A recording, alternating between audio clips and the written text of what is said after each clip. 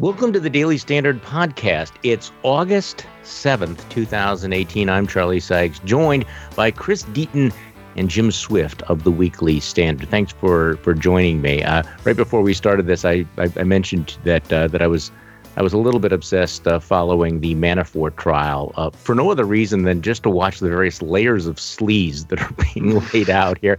I'm trying to imagine any picture of the swamp in which somebody like Paul Manafort would not be the ultimate swamp creature. I'm just hoping that the jury is able to keep track of all of the multiple layers of shell companies and various factions of Ukrainian politics. But it is really extraordinary, the cast of characters. I used to go to church with him, Charlie, but I must say that he never wore the ostrich jacket to Mass.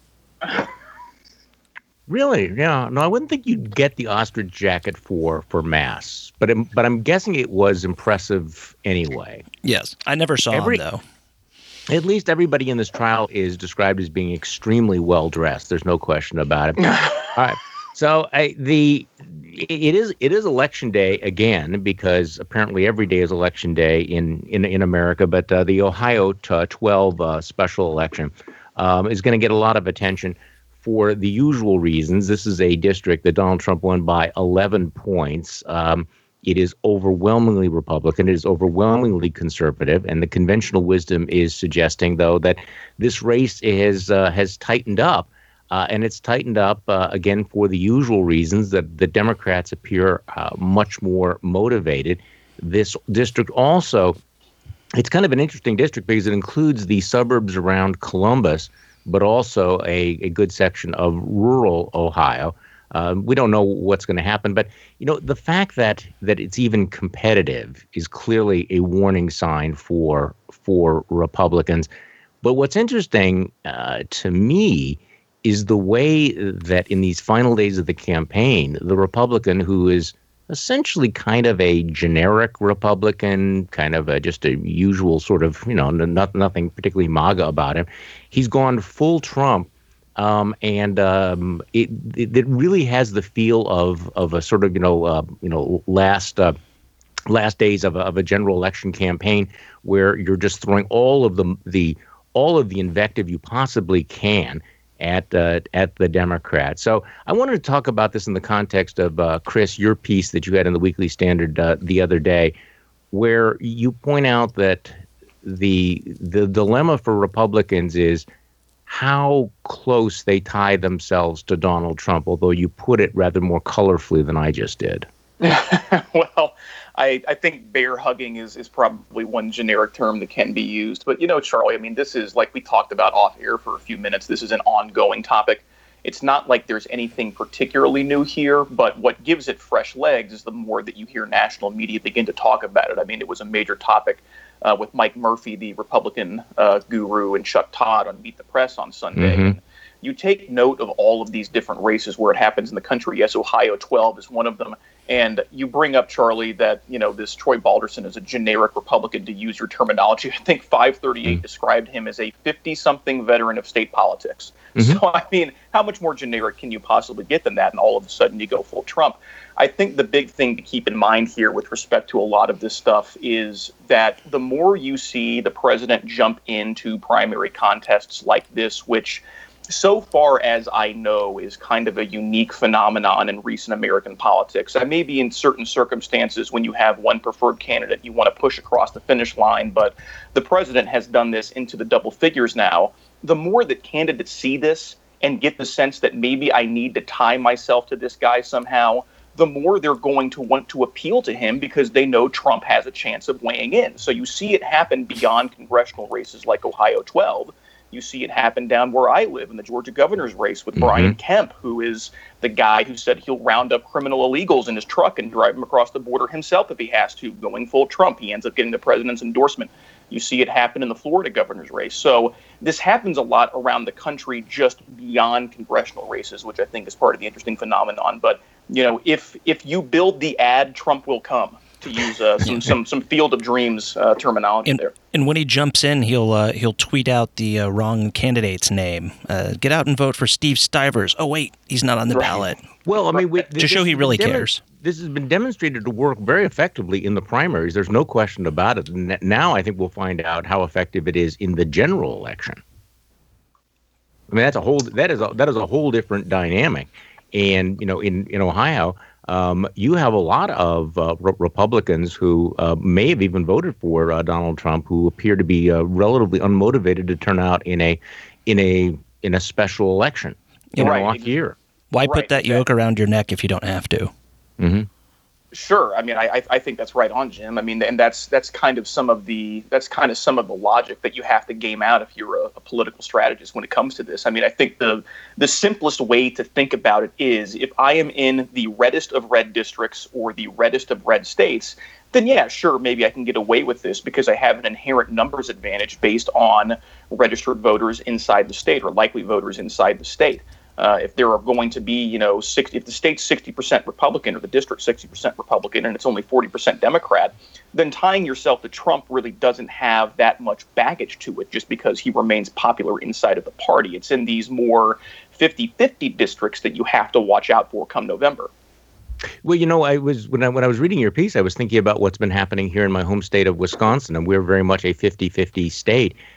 There's a very, very heated Republican Senate primary between Leah Vukmir, who is again a long-term veteran Republican legislator, and a newcomer named Nicholson, and they are vying with one another in who is the most loyal, who is going to fawn more on Donald Trump, which is extraordinary because I know both these individuals, and I think without giving anything away, it's pretty clear that they were highly Trump skeptical during 2016. In fact, the race was sort of roiled last week when a video came out of Leah Vukmir being on my now defunct radio show, ripping Donald Trump, saying he was offensive to every single group, and then, rather ostentatiously holding her nose and saying that basically the only way that Republicans like her would vote for him was to hold their nose. And this, of course, has now been weaponized in this race. But even more extraordinarily than that, this is a state where the Trump tariffs are really damaging the economy. Ought to be unpopular, given the impact on soybean farmers, on Harley Davidson. But again, both Vukmir and Nicholson, so reluctant to have any daylight between themselves and Donald Trump, sound like they're 100% backing the tariffs. So this extends not just to the personality, to building the wall, but a reluctance even to break with the president when I think they would have some running room. I mean, even Paul Ryan from Wisconsin has made it clear he is not endorsing these tariffs, but when it comes to these candidates for Senate, they're all with Trump. Charlie, the flip-flopping of these candidates who, expressed what I would assume are their true beliefs October of 2016 aside, and now it's disconcerting, I think, that you use the term weaponized, and it certainly has been. They are weaponizing reasonable statements and making people who, maybe no longer adhere to them, out to be unreasonable for having a reasonable position.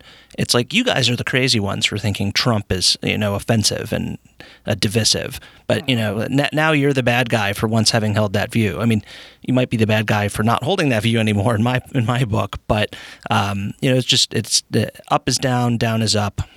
Yeah, well, obviously, this time tomorrow, there's going to be all sorts of punditry about what happened in Ohio. I saw that David Axelrod tweeted out this morning that if the Democrat, was it Danny O'Connor? Yeah. If Danny O'Connor, ekes out a victory, which seems extremely unlikely, given the nature of this district, that it would be a political earthquake, and that, of course, that's the way it would be portrayed. But even if the Republicans hold on to the seat unless it's a blowout, there's not a lot of good news there. This was the Republican Party, the Ohio Republican Party, stepping on a rake and wondering why they're getting jacked in the face. Pat Tiberi, whom I like and respect very much, being in Ohio, and when I worked in Congress, I worked for a member of the Ways and Means Committee, and he's a very smart and thoughtful guy. And he was thinking about running for Senate and whether or not he was going to run for governor and all these other sorts of things. And then he said, screw it, I'm going become the president of the Ohio Business Roundtable.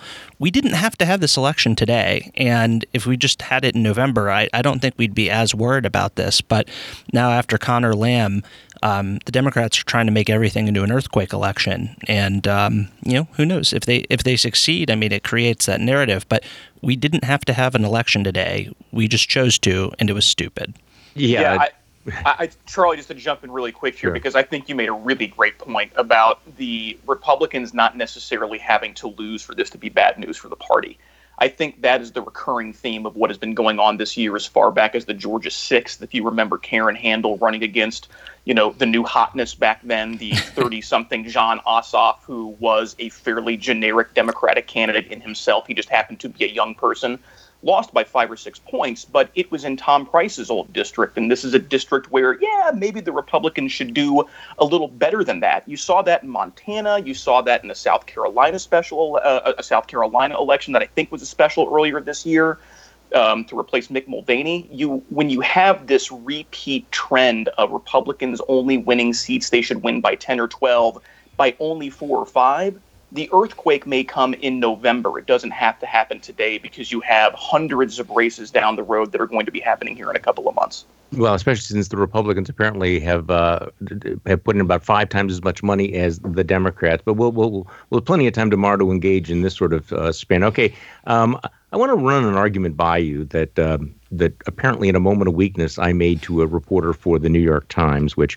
And I'm willing to acknowledge that I may be completely full of it on this. Okay, this was one of my rare moments of optimism. This is in the profile that's going to appear. Mark Leibovich's profile of Paul Ryan that will appear in the Sunday New York Times Magazine, and he makes the case: a Republican leader so unwilling to condemn Trump because their voters support him so vigorously. Or do these voters support Trump so vigorously because so few Republican leaders have dared condemn his actions? Chicken, meat, egg. And then he quotes me. I would say the unwillingness of Ryan and others to offer an alternative vision to Trump would be the reason that Trump's approval ratings numbers are so high. Sykes told me, when your best and brightest basically run up the white flag, it's going to have an effect. Now, I'm willing to acknowledge that I may be completely wrong there because all of the evidence suggests that if Paul Ryan would have, stood his ground, that it probably wouldn't have made any difference whatsoever, that he would have simply been roadkill. I guess my point is that in an alternative reality in which you did have more prominent elected Republicans making the case, at least there would be this alternative to the narrative that if you are a conservative, you must support Trump, that Trumpism is conservative. So take a whack at this, Chris. Would it have made any difference? And we're saying this, of course, on the Weekly Standard podcast, where, the Weekly Standard and many, many thought leaders from Charles Krauthammer and George Will, did take this position and made no difference whatsoever in Republicans rallying around Donald Trump. So would it have made any difference, do you think, Chris? Yeah, I'll go ahead and try to be brief here because I know that Jim's probably got some thoughts on this himself, and they may be connected given the fact that Jim and I both were on Capitol Hill serving a couple of different members around the same time.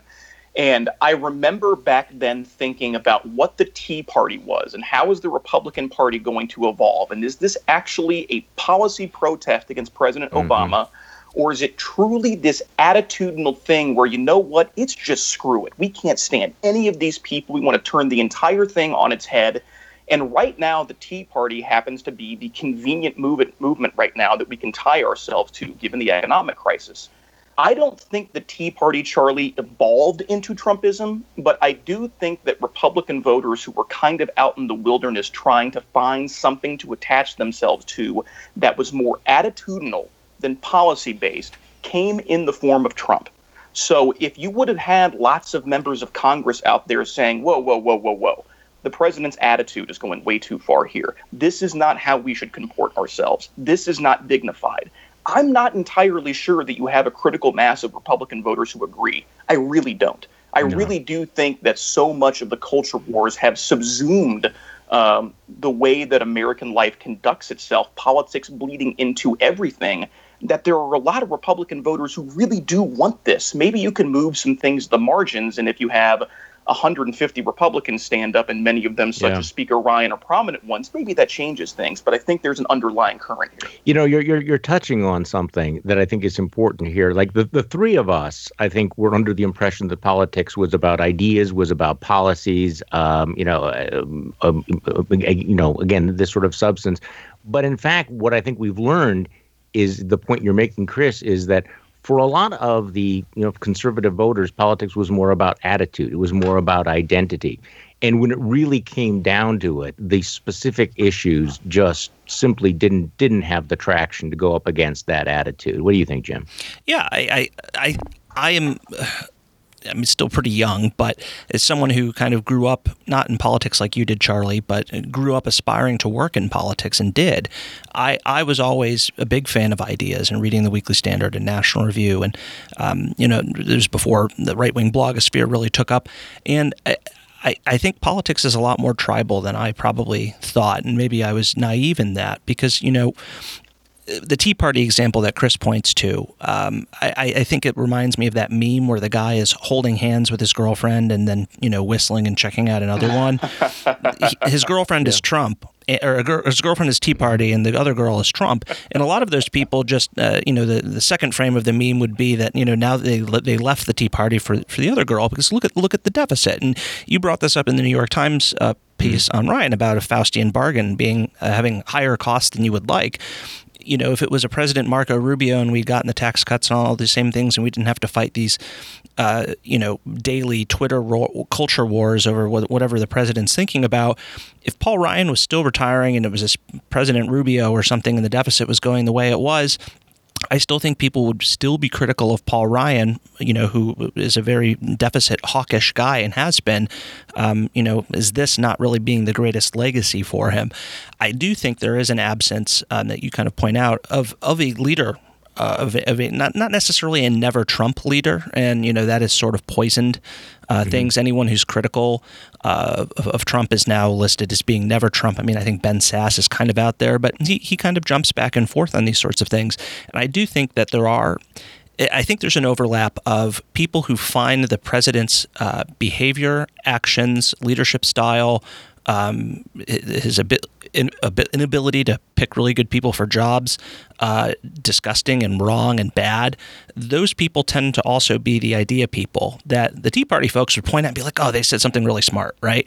And now, they're the kind of people who, like George Will, they're like, that guy's a cuck. What a sellout. I mean, he should just change parties. Yeah. And so, it is a wilderness, I think, for ideas bound, the idea type conservatives. And the question is how long it's going to be. And I think the proof that my speculation is wrong is something I actually deal with in the introduction of my paperback of the paperback edition, which is coming out in a couple of months, and it goes back to that moment when the Access Hollywood video was released. Remember, October 7th, 2016. That was really a pivotal day.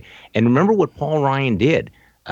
He disinvited Donald Trump from coming to Wisconsin for the first joint rally that they were going to have together. And then the next week, he had that conference call with the House Republicans where he said, I'm basically done with Trump. I'm not going to defend him anymore.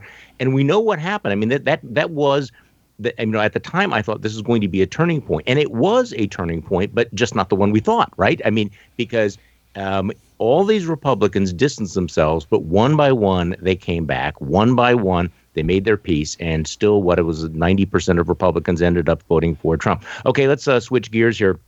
Here's an interesting dilemma. Facebook and Twitter have essentially banned Alex Jones. Alex Jones, the purveyor of obscene, deranged, unhinged conspiracy theories. And this has set off a debate about free speech, the First Amendment, whether this is the right thing to do. So let me throw this to you, Jim Swift. We are all here big free speech advocates. We do not want speech police. But on the other hand, the First Amendment does not apply to private companies, and Twitter and Facebook are private companies. So did those companies do the right thing by deep-sixing InfoWars' Alex Jones? Thanks for having me, Charlie. There's war on for your mind. Here in Dallas, Texas, drinking sodium fluoridated water. Sorry, I had to break out the the Alex Jones impression. It's one of my few good ones. I think they did the right thing for the wrong reasons. At the time to kick Alex Jones off the platform was Sandy Hook. You can't say, oh, years and years later, this guy, just because there's a lawsuit going on. There is groupthink in how the big... Well, let's not assume that everybody knows about this. I'm guessing that 99% of our listeners know, but here is a guy who believed that after Sandy Hook, after all of those children were massacred, and I would argue one of just the most horrendous of the mass shooting cases. They're all horrendous, but that one was particularly because they were young, defenseless children. He went on, over and over and over again, saying that the thing had been made up, that they were actors, that the parents were pretending, were in on some sort of a massive con. I mean, it was not just a conspiracy theory; it was one of the ugliest, even in the pantheon of ugly conspiracy theories that come out of Alex Jones's mouth. Yeah, and if something, I don't want to imagine a hypothetical event were to happen in the future, and some sort of guy like him were to have a big network and to make similar comments, they of course should be kicked off. On the right, there is this concern, and I want to quote Alex Griswold here, who's a reporter at the Washington Free Beacon, who made a really good point. There is a concern on the right about, first, Ted Cruz is, first they came for InfoWars. And so the tweet is, first they came for InfoWars, and I didn't say anything because I didn't like InfoWars. And, that's sort of like taking the old phrase, for the Holocaust. First they came, for the Jews, but I didn't care because I wasn't Jewish. And they're making Alex Jones into this martyr. And that's the problem with some people going too far right. But what Alex Griswold says is, then they never came for me because I never accused grieving parents of murdered children of being crisis actors. I'm not sure that Alex Jones is a reasonable place to plant your flag on the censorship stuff. Another point he made was, it's actually more unreasonable that U.S. senators are harassing a private company about Diamond and Silk's feelings. When there's no proof that they're getting their page views knocked down or all these other sorts of things. So no, I think it was a reasonable decision, and I'm really sad, as I am most days, about when I look at the Republican Party, about how people, 10 years ago, some people were like mad that mainstream and left people were saying Alex Jones is part of the new right. Guess what? The left was right. Alex Jones has become a big part of the new right, unfortunately, and now people are aligning themselves with him. I thought David French had a very thoughtful and nuanced piece in the New York Times where he made it very, very clear he didn't object to the banning of Alex Jones. What he was concerned about was the justification that was used that Alex Jones was engaging in hate speech. Yes. And pointing out the danger of not being specific or using these vague terms, because I think a lot of conservatives are right to be very, very skeptical of speech police who use terms like, incite, again, who knows what the definition of hate speech can be. I mean, being in favor of the flat tax could someday be construed as hate speech. So, Chris, your take on all of this, Facebook and Twitter, have they stepped up? Are they doing the responsible thing? Are they being censors? And why the hell is Ted Cruz getting involved in this in the first place? Yeah, I gave sure. you 3 questions there. Sure. I will try to begin at 30,000 feet and narrow down to something a little more microscopic. I think, and Jim and I have talked about this plenty, I think that the American public have a serious problem with language. And I think it applies everywhere. I think it applies when people throw their hands up and say Barack Obama is a socialist. This stuff is nonsense. I mean, it infuriates me. It drives me insane. He's a liberal. He's not a socialist. He is a person who supported a surtax on millionaires. He's a person who supported a healthcare system that was this odd, mixed market, government interventionist mishmash of a mess, but not something that was going to completely overhaul the entire healthcare system and actually put it in the hands of Washington, D.C. And when you have this on the right going toward the left, and when you have this from the left going toward the right with people calling Mitt Romney a misogynist, or people calling George W. Bush a war criminal, I think that we have enabled this environment during this century where words just stop meaning things. And that's where I want to try to tie that to the current situation going on with what David French has to say about these platforms banning of InfoWars. Using the term hate speech in the hands of anybody nowadays, we can't define anything, Charlie, at this point. there are people who are going to say that Ben Shapiro is guilty of hate speech. Oh, absolutely. I could easily see that. And use that term the same way as being applied to InfoWars. Now, of course, InfoWars is repugnant. I mean, it's awful. And what these platforms have done in terms of their ends, kicking them off of Facebook, kicking them off of Yahoo, they are yahoos. I mean, whatever. They're under no obligation themselves to host these platforms. I mean, these guys are still on the internet and can be found elsewhere. Facebook, Yahoo, Twitter, I know Twitter hasn't done anything just yet as far as I know, but I know that these platforms are not government owned. And of course, we can go round and round with that discussion. I mean, of course, they have the right to do this. But I do understand the means argument. And what I wanted to ask Facebook about today, and I'm waiting to hear back from them, is if they have any sort of bright line test or Potter Stewart-like test where the thrust is, I know the content when I see it, like you guys are talking about here. Look, accusing Sandy Hook people of being crisis actors. I mean, my God, this is so off the rocker of being insane that why would you even put up with a person of this particular worldview? Facebook specifies that there is a certain quantity or threshold of strikes against certain parts of their policy that can get you kicked off the platform.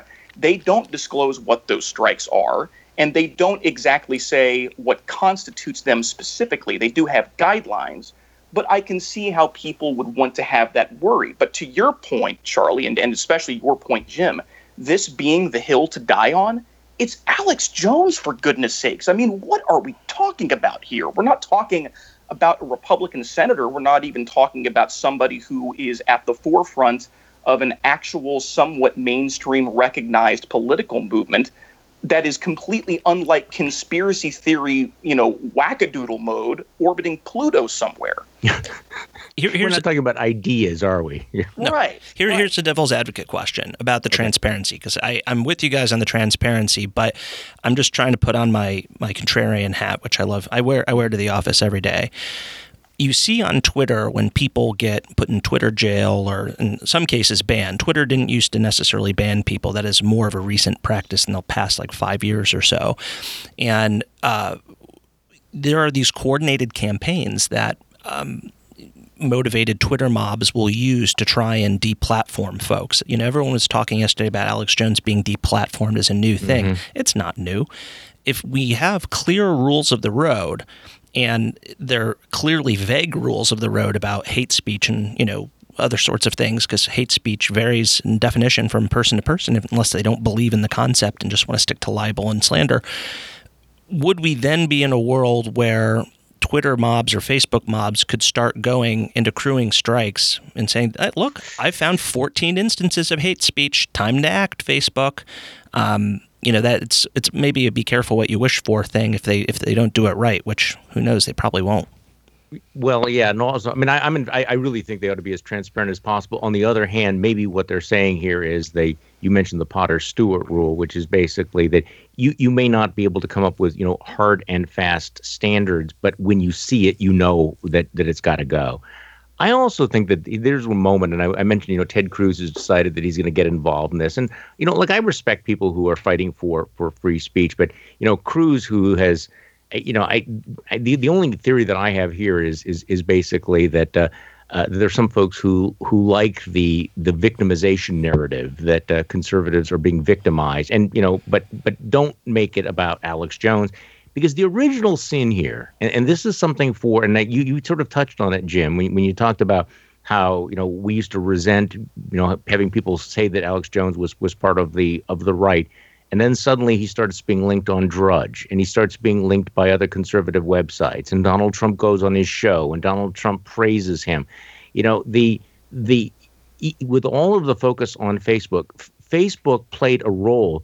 But so did a lot of other people who should have been much more responsible. This is a real blot on the right. The fact that rather than keeping Alex Jones consigned to the far reaches of the fever swamp, that they made him, they to a certain extent mainstreamed him. And I tried to figure out. I spent a lot of time trying to identify the first time that Matt Drudge linked to him on the front page of the Drudge Report, because that was a real turning point. because once that started happening, that sort of thing was injected into the bloodstream. And you wonder, we talked about QAnon the other day, once you start injecting that sort of stuff into the bloodstream, should you really be surprised at the degree of crazy that you eventually come out with? No, not at all. And there is this mainstreaming, and I get a lot of criticism for my daily newsletter, which if you haven't signed up for it, go to weeklystandard.com and click on newsletters and sign up. But I'm very critical of a lot of folks on the right for acting poorly. And people say, why do you have to be so mean to Republicans? Well, I mean, we should have people. I'm not putting on my little badge here and calling myself, the right-wing police here. But conservatives should police out the crazy. And if you see something crazy, you should say something.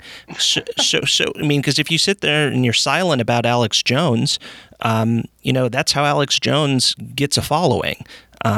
People with a voice and an audience have an obligation, I think, to speak up. It's not to say that, it's make me a bicycle clown and everyone should be able or should forcibly be required to comment on everything.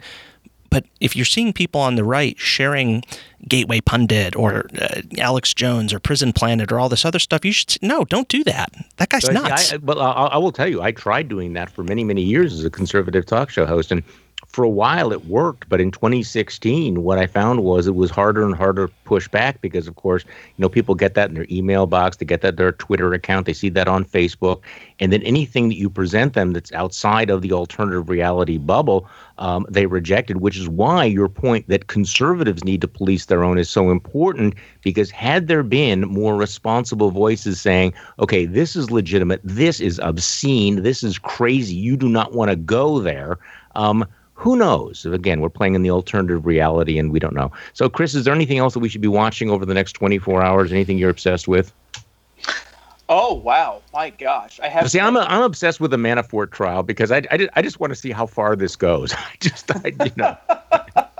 I'm going to be continuing to be curious about seeing how, this fallout of the stuff that we're talking about here. I mean, I think it's really important. And I do think that you can lay down these markers kind of like you and Jim have talked about here of policing your own. I mean, when you omit action, I mean, you are essentially allowing a lot of this stuff to seep into the mainstream, and that does kind of have long-term effects. So I am going to be curious to see how many people do want to die on this hill on the right and, kind of furthering this idea of, well, we kind of have to try to affiliate ourselves with these people somehow because it's us versus them. I'm very curious to keep track of that. Yeah, and I do see this division already starting here. And just again, a reminder, private companies are not covered by the First Amendment. And simply because you have the right to do something does not mean that it is the responsible, decent, or right thing to do.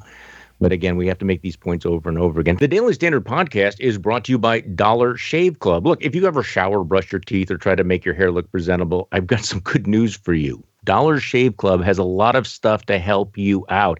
They deliver everything you need to look, feel, and smell your best. Look, this is not just razors. I know you're thinking Dollar Shave Club, or you're thinking about shaving, but again, they will deliver shampoo, conditioner, body wash, toothpaste, hair gel, even a wipe that will leave your bottom feeling tingly clean. I'm a big fan of their amber and lavender calming body cleanser. Never smelled anything like it, and I will use anything that will make me feel calmer these days. Good luck finding a product that great at the store. All of Dollar Shave Club's products are made with top shelf ingredients that won't break your budget, and you will feel the difference.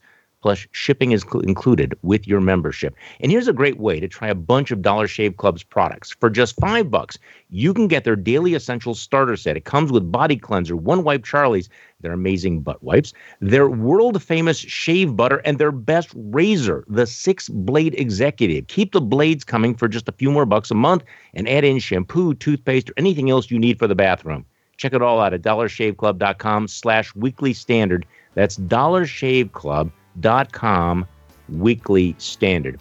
Hey, guys, thanks for joining me today. I appreciate it very much. And thank you for listening to the Daily Standard Podcast. I'm Charlie Sykes. We'll be back tomorrow, and we will do this all over again. Perfect. Thank you. Okay.